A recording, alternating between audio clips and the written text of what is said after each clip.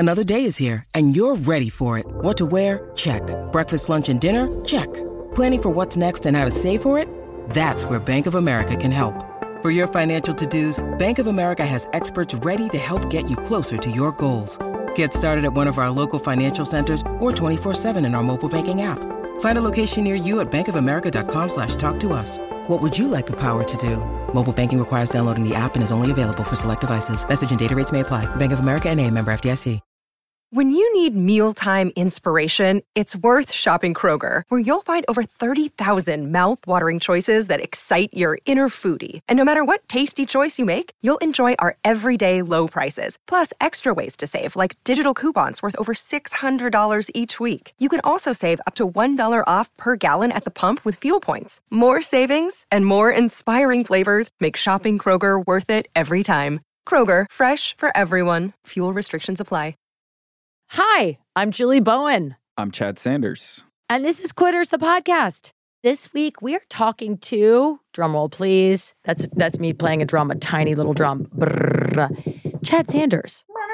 Quitters, the podcast was Chad's idea. And this week, we get to do a deep dive into the stuff that he quit. How do you feel about it? I feel like you found stuff in my story that I didn't even know was there. It was kind of like watching you write my story as we talked out loud. Now I have to go back and think about my own life differently because of the conversation we just had. Well, I had read your book, Black Magic, and then we met each other, and we've gotten to know each other on FaceTime and now in person. And this whole podcast is us getting to deepen that relationship and then welcome other people in to talk about the things that they have quit. And it's always so surprising because, like you just said, Chad, everybody comes in with an idea, and often they end up talking about something completely different. They realize there's something else they wanted to quit. And I think we had some of those moments with you too. Yeah, no, we did. You really know how to dig for the good stuff. Damn. Therapy. A lot of therapy.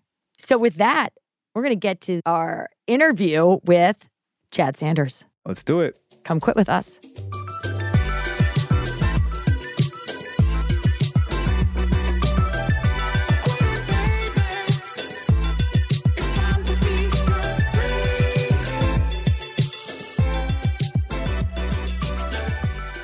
I feel like I'm in outer space right now. And I mean that here specifically, like just think of yourself for a second as Julie Bowen character in the world, flipping a laptop computer around and showing me a Lil Nas X video. That's going in my book. Whatever book it is, like that's going somewhere because that's crazy, you know? That's why I wore this today. Why? I was so in love with his jumpsuit. Oh, yeah, there it is. It got in my head. I wish I had a pink works. one. Okay, go ahead. Your art and what you put out there and your energy and stuff, like it attracts certain people. And I was watching Modern Family 10 years ago at my boy's house, and I saw you on the screen, and can I actually tell you the thing my friend said? Because my friend, he's an asshole, but he's really funny, and I love him dearly. Like, he's not a real asshole. He's like a good asshole.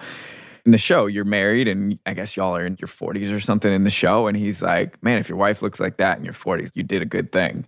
And like it. Yeah. I like it. And I was kind of like, I didn't say it because I hate to agree with him most of the time. But yeah, if your wife goes through 90 minutes of hair and makeup every morning before she walks into the kitchen. What I took it to mean was you're electric human being. If anyone ever asks how to describe you, I'm going to say she's electric. She's a jackrabbit. She's such a live wire. She feels so alive. And I think that's an energy that attracts a certain type of person. And I could feel that over a Zoom screen in our last months of getting to know each other since Rachel. I think Rachel is the person who tactically put it together. Oh, absolutely. Rachel tactically puts together almost everything. Rachel's energy also, which is very different from yours, but it was warm, but enthusiastic and productive. Oh, I can tell this person makes stuff. And then on top of that, you're curious. You are going to stumble over shit because you move at such a fast pace and you move like so enthusiastically, run through a wall every second. I feel like I can tell you stuff. I feel like I can tell you my whole track of thought, which I can't with most people. Well, you're the one who came up with this idea of quitting making you stronger and better. You wanted to talk when you were framing it initially about how quitting was a thing that was a way that made you grow. Yeah. And that it is a cleansing thing. And it's something that you want to do more of. Yeah, for sure. Do you keep a list of the things you want to quit in your mind? Not a list necessarily, but at any given moment, I can feel, if I'm being honest with myself, I know the things that have control over me. As an example, I stayed in a friendship for 3 or 4 years too long that I knew was hurting me the whole time. I've stayed in relationships, not that long, but 6 months too long. Why did you stay in that first relationship too long? Because I was scared of being lonely, because it was helping me find myself in my career. I thought everything that was hurting me in this friendship must be a reflection of something that's wrong with me. My friends always make the joke that I'm going to have like 30 groomsmen in my wedding. But in my head, I feel like I will leave a friendship so fast that doesn't feel good anymore. I really love freedom. What I feel the best is when I just walk out the door and I have no idea where I'm going. Y'all have offered to give me plans to do stuff in LA.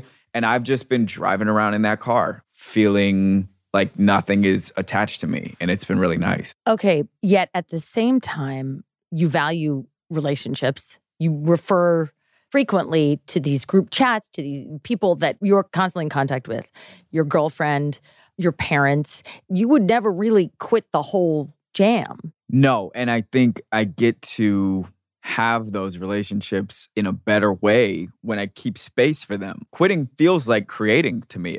When I go to sit down at a computer to write something, I have to have every other window closed on the computer, and I have to have a wide open space like this one that we're sitting in. Even if it's a hotel room, an office, a beach, a coffee shop, I need to know that that's the only thing that there is, whatever's in my head and whatever's going to go down there. When you were talking about quitting, there was a friendship that was toxic for you, how you described the way that you write as being like, you got to have a clean space. When I hear that, I go, oh, that reminds me of when I get too hard on myself. I have to get straight A's. I have to work out. That quitting things can ultimately lead to where you are not engaging with the world is where my brain goes with it. And you're saying that you're quitting things in this stage is about making space. Yeah. And what are you making space for? For my real life, for who I actually am, not even pretending 3% to think that a joke that I don't like is funny. Because you work in comedy rooms. You professionally have a dog in that race. Is your life going to be 5% easier by pretending that joke is funny and therefore allow you to grease the chute for your joke? Or does that kind of rigorous honesty make your job harder in that room? What I don't want is for anybody to think, oh, what a dickhead. He thinks he's so in touch with himself. Because, of course, I still do laugh at a joke I don't think is funny sometimes. Just out of kindness and decency to make someone else feel welcome and feel warm. But if I find myself being dishonest too many times at my job, then I got to just be faithful and just trust that the right room will find me. The room that really actually tickles me will be there. I felt genuinely tickled in this room a lot yesterday. I'm an introvert. I can't expend that energy all day, every day, because I'll run out. And I see the people who I used to look up to who are running out, and it's coming out on the other end of their work. And their work sucks now. And they look miserable. They watered themselves down? Yeah, I mean, that's one way to put it. I think they laughed at too many jokes and made too many jokes they didn't think were funny. And then they lost touch of what jokes they actually have a little bit. It's interesting because I think of you as sort of an academic. Maybe because that's how I was introduced to My your work. mom will love that. I think of you because I was introduced to you first through Armchair Expert. It was the first time I heard you. Mm-hmm. And then I was like, this guy is fascinating. I want to know more about this guy. And so then I read your book, Black Magic, and I thought of you as very academic. And then your piece in the New York Times, all of these added up to serious, serious man. And so to be talking about your place in a comedy room, that to me was like, what? You do comedies? But that is such a collaborative social job, much more so than writing a book, I imagine. Correct me if I'm wrong. It's so collaborative and finding yourself having to hide. Do you feel like you can get your best work done even when you're hiding some of yourself in that setting? Well, I mean, if we're just keeping it a buck as we should, my ex-girlfriend's in that room. What does keeping it a buck mean? Like keeping it 100. Got it. 100 cents. Oh, 100. 100. I know 100. I got it. You got it. Hey, me. All right. Your ex-girlfriend is in that room. Yeah, which obviously presents its challenges, but it means that you really can't hide that much because somebody's going to know if you're lying. Did she really know you in your relationship? Good question. She knew me as a 16-year-old, and then she knew me as a 20-year-old, and then she knew me as a 25-year-old. And this is my high school girlfriend. So, I mean, this is pandemic living. It's a Zoom room, which means I am sitting at a laptop at the bar in my kitchen, looking at a screen with 11 other writers on it, sort of unusual, edgy, fantastic, funny, mostly Black, mostly women writers, including my ex-girlfriend, who I took to the prom and went to college with. And behind me on another laptop is my fiance, who is buzzing around back and forth doing her own work at her own job. So it's really hard to just lie. I can't say that much about who I used to be that's made up, and I can't say that much about who I am right now that's made up in that moment.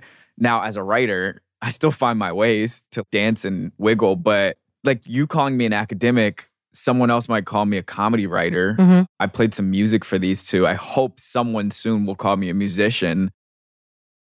Your brain needs support, and new Ollie Brainy Chews are a delightful way to take care of your cognitive health.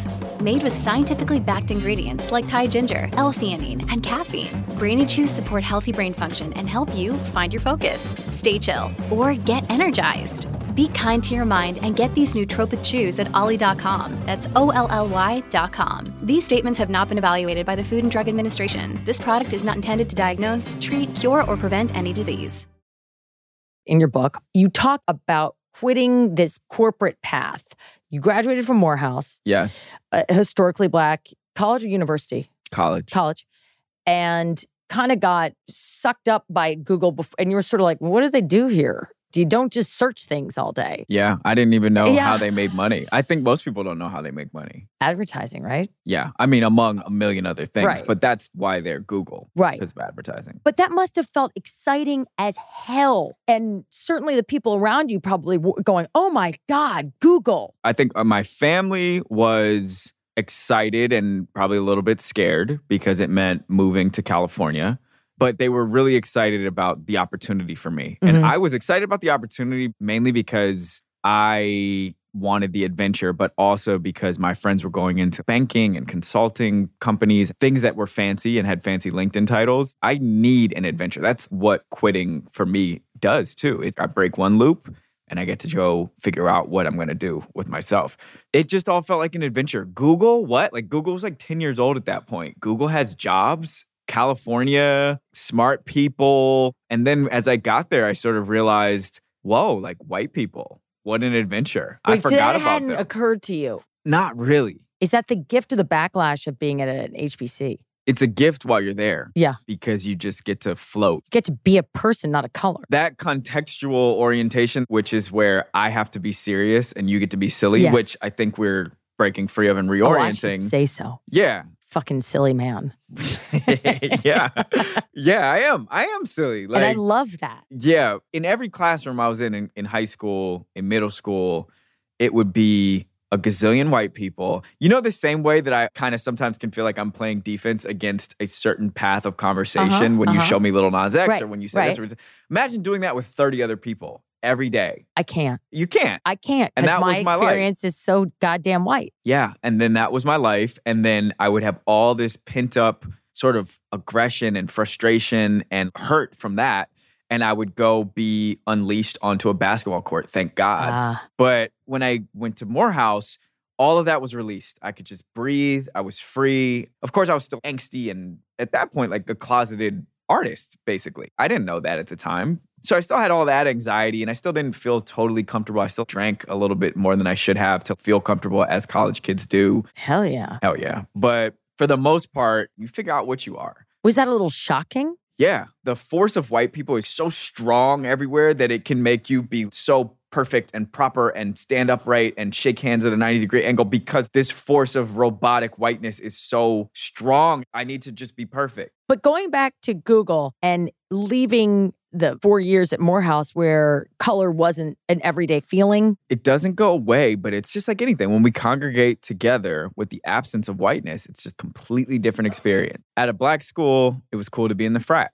And there was one particular frat that was the coolest. And that was what I did. And it's hard. It's not like go play drinking games at a HBCU. Oh, it's not? No. What do they make you do? It's more rigorous, I would say, than the drinking games they play at some other schools. I got it. And the same for the sororities. But it is very much another way that people create status layers. Mm-hmm. I almost feel protective now talking about our community because it's precious to me.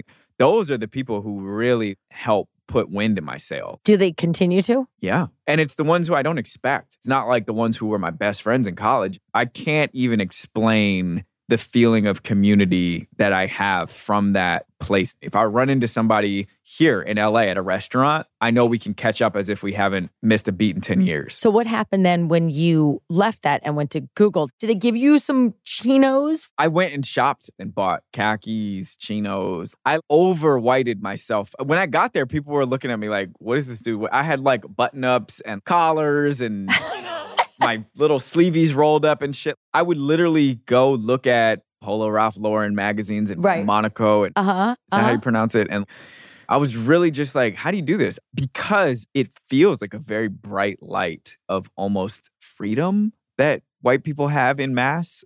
You go to a white house party and there's a bonfire and nobody's worried about cops coming. Like That's so true. It's crazy. Why would I worry? I'm having a struggle right now about the volume of the music in my own house, just with neighbors. How many parties have I been to that got shut down by cops? I've been to parties that were shut down by cops, but it felt a lot like, okay, guys, let's take this down a notch, all right? Not cool.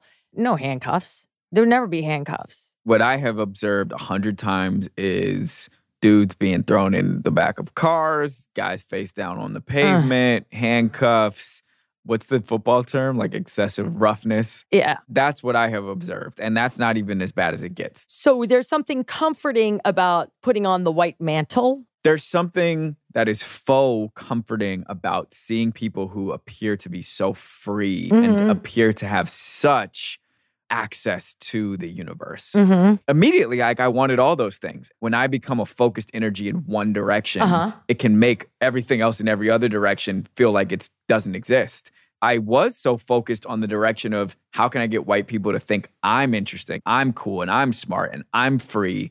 I would stop inviting my boy from the frat, who was also working at Google, to come to the parties with me. Wow. It was a little desperate. It was unflattering. So what was the point when you made a choice to literally and figuratively quit this? So when I was at Google, I move around a lot. I was in Oakland for a year. I moved to the New York office for a year. Then I went and moved to London, and I was working out of that office. At Google, I always felt like little brother. I always felt like this dude, we got to give him the most remedial thing to get done because he's so dizzy. He doesn't know how stuff works here. He doesn't know how to speak the language. He's sweet. We like him. He's charming. He doesn't know what he's doing. And I never got promoted. And I watched my peers getting promoted. But they were coming from, even the ones that looked like me, they came from Princeton and Stanford and Harvard. They knew the operating system. They had already been in the white world. They knew what indicators of success and value people were looking for. And I didn't. I was always playing catch up. So when I went and lived in London, it was just different. They treated me like the American expat. Not like the Black American expat. Yeah. And if they were treating me like the Black one, it was probably in ways I couldn't see because the way they were treating me as an American was so overwhelming. And they were so into me. They thought I was smart and cool. I knew stuff from home base.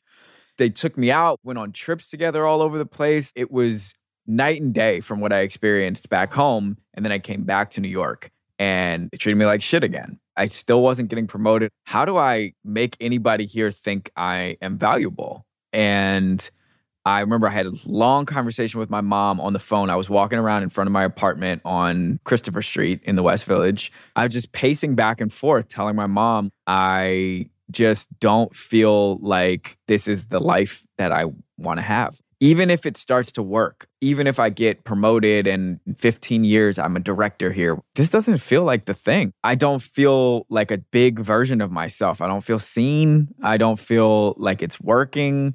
I got bigger plans than this. And it was sort of an argument because my mom worked at a corporation for 30 years. She did her whole career at Verizon. What I was expressing was something that didn't represent safety. I want to jump out in the abyss. I have New York bills. I'm barely making enough even at Google to pay for my lifestyle there. Was your mom supportive? I was going to say, your mom and dad, hardworking, professional people who wanted to give you the best, were protective. And your mom was a serious, like, come home, sit down at the dinner table and talk about corporate structure. You were raised on this. Yeah. And my mom has a strong force of will, but she's a graceful person. But was she supportive? Yeah. That was not what she wanted for me. Right. And she let me know that. And that was really my first time going against, quote unquote, what my parents had in mind for me. Right. Was I was going to leave and go join this little itty bitty tech startup. It was like a half step. I was not yet willing to face what I actually wanted, which was to be whatever I am becoming. So how did you literally quit Google? Not emotionally, not figuratively. Like, how did you walk in there and say, I'm done? Actually, this part is revelatory. I went and told my manager, Deb LaCastro, who is one of the people that I love from there. Went in and I don't remember what I said, but the sentiment was, I just don't feel like there's a path for me here. I feel stuck. I feel like I'm going to be little brother forever here. And I want to say I was crying. I know I was tearing up. And she was crying. She was like, I was waiting for you to come to conversation with me because you're right. You're not growing. Oh, did that make you mad? She was honest. And I tell you when I'm mad. That did not make me mad. I just knew I was right. I could see so many people some who cared about me, who would tell me, this is stupid. I felt people saying that. And then people actually did say that. This is Google. And I just want to make the point, Google's still kind of a cool place to work, but it's lost its luster. This was the Google that was winning best place to work in the world. Back to back, right? So you really didn't. When you went in there and you had to be filled with emotions, tension, just at letting down everyone, but you still knew you were right. No one was going to argue. If Deb had said to you, I'm so glad you came in here. I've been wanting to talk to you about switching departments or teams. Would that have changed your mind? Possibly. And thank God she didn't. If she had said, here's another $20,000 a year. If she had said, here's this job on the YouTube product team. But I had tried some of those things. Deb has integrity because I know a lot of people who would try to find a way to trick somebody into staying. Yeah. And she didn't do that. She had the integrity to say, you're right. You're right. You're not growing. Get out. She didn't say it like that, but that's what I felt. I needed that. And I had already gotten the other job to go work at the startup and all. Okay. Yeah, and that's another key. You didn't jump blind. I did not jump blind. Do you think your parents understood at the time how much the quitting, what you were calling the white robot toxicity, was part of your decision? I don't think I understood it. Oh, really? No. When did you come to understand it? After I had left the second place, this tech startup. Where'd you go? I went and worked at this tech startup called Dev Bootcamp.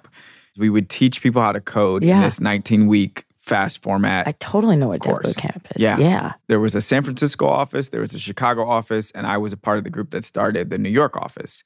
I was hired by a guy who went to Stanford Business School, who created a team to get us off the ground in New York. And as a part of the program, we had mandatory yoga. The founders were two brown Egyptian brothers, which was a part of the allure of the company for me. And the mandatory yoga and therapy was trying to infuse a sense of purpose and morality and humanity. Did you believe that? You and I have read a lot of the same care. Stuff. You didn't care? No. Did you engage fully in the therapy, or were you like, Oh, you did? I did because I was curious. I was so curious about a format of interaction that was like this. Did you get anything out of it? Was that your first therapeutic experience? I got so much out of it. Oh, you did? Yeah. I was always a writer growing up, and I had stopped to focus on being this junior executive thing. Are you still wearing like pink button downs with the collars up? No. When I went to this tech startup, these are such good questions because that was an important transition for me, which is where I started really dressing like... More like yourself. Yeah. More figuring out what I like to wear. And so I started wearing joggers and t-shirts and started to grow my hair out. I was starting to change because I was starting to feel a little more like myself. But this therapy thing, it opened up a faucet in my brain of all these thoughts and experiences and moments of my life that I think I wasn't paying attention to. And it just started to really pour out. Yeah. When Kaplan came in and bought the company and I left, obviously that vessel was taken away from me. This was a really awesome blossoming for your brain. Yeah, this is like what's happening in my head. You know what I mean? I feel like you're wired the same way. It's like, I absolutely am. But I also think of myself as a privileged girl who went to boarding school. Everybody went to therapy. Not where I'm from. Right. So I'm just wondering if that was a shift. Did you feel embarrassed to talk about it? I felt relief. I felt like I have to talk about this stuff. I have to paint the picture for somebody without somebody cutting me off, without somebody forcing their point of view on me. I have to just get this shit out of here because it's keeping me up at night. You know? It sounds like you got to like a really good place and then they sold to Kaplan, which is an educational company. And then it was gone. You must have been like, You know what happened is I started writing my first TV pilot because I needed another. You need to put it out there. Mm-hmm. How can you equate that? And is there any part of that was part of quitting? No doubt. That's it. I don't think I would have taken it to the page if someone hadn't taken it away from me. Right. The same energy, the same thoughts and colors were all still there. The same water, it needed to flow. You put your finger in this hole and it like, shoop, it just finds another hole to come out. And if it doesn't find another hole to come out, then it goes back in your head when you're supposed to be asleep at night, I think. Did your therapist encourage you down this more creative path, the therapist from the startup? No. You were talking about other things. We were talking about how I was going to be a Fortune 500 CEO. I was talking about our office like it was Game of Thrones. I was talking about it like, this person's got to go. I'm going to get this person out the way. Like, Khaleesi. This is my ally. Yeah. I think if I get control of this org, then I can leverage that to take this other. And she said that. She was like, wow, you really like talk about this place like it's Game of Thrones. Which, yeah, I was like trying to make it interesting. I was trying to make it fun and interesting for me. Did that work? Not enough. This life is way more fun and interesting than that. But when did you then quit? The reason why I left the company was Kaplan bought it. And when I joined that company, I, like many others, had been promised not like a huge, but like a significant amount of equity in the company, such that when it sold, I was supposed to make some good money. Right. And I did not realize that by the time I even started working there, they already had the wheels turning on an acquisition with Kaplan. So when Kaplan bought it, I got like a couple $1,000s, like pennies. And I had left Google to go work there. Right. I went in this dude's office and I said, this is how I feel. This is what I think I deserve. This is what you told me. Mm-hmm. And he was like, should have got it in writing. Yeah. And the way he said it, and I am really wary of this tone when I feel it on people, he almost was saying that like, this is my gift to you now. This is a lesson. You should learn from this. And that was one of a few different instances where guys like him at that company made me feel like, you should just be grateful to be here. Look how much we already pay you, type of thing. And that was really when I was like, man, I just got to go get it on my own because this is some bullshit.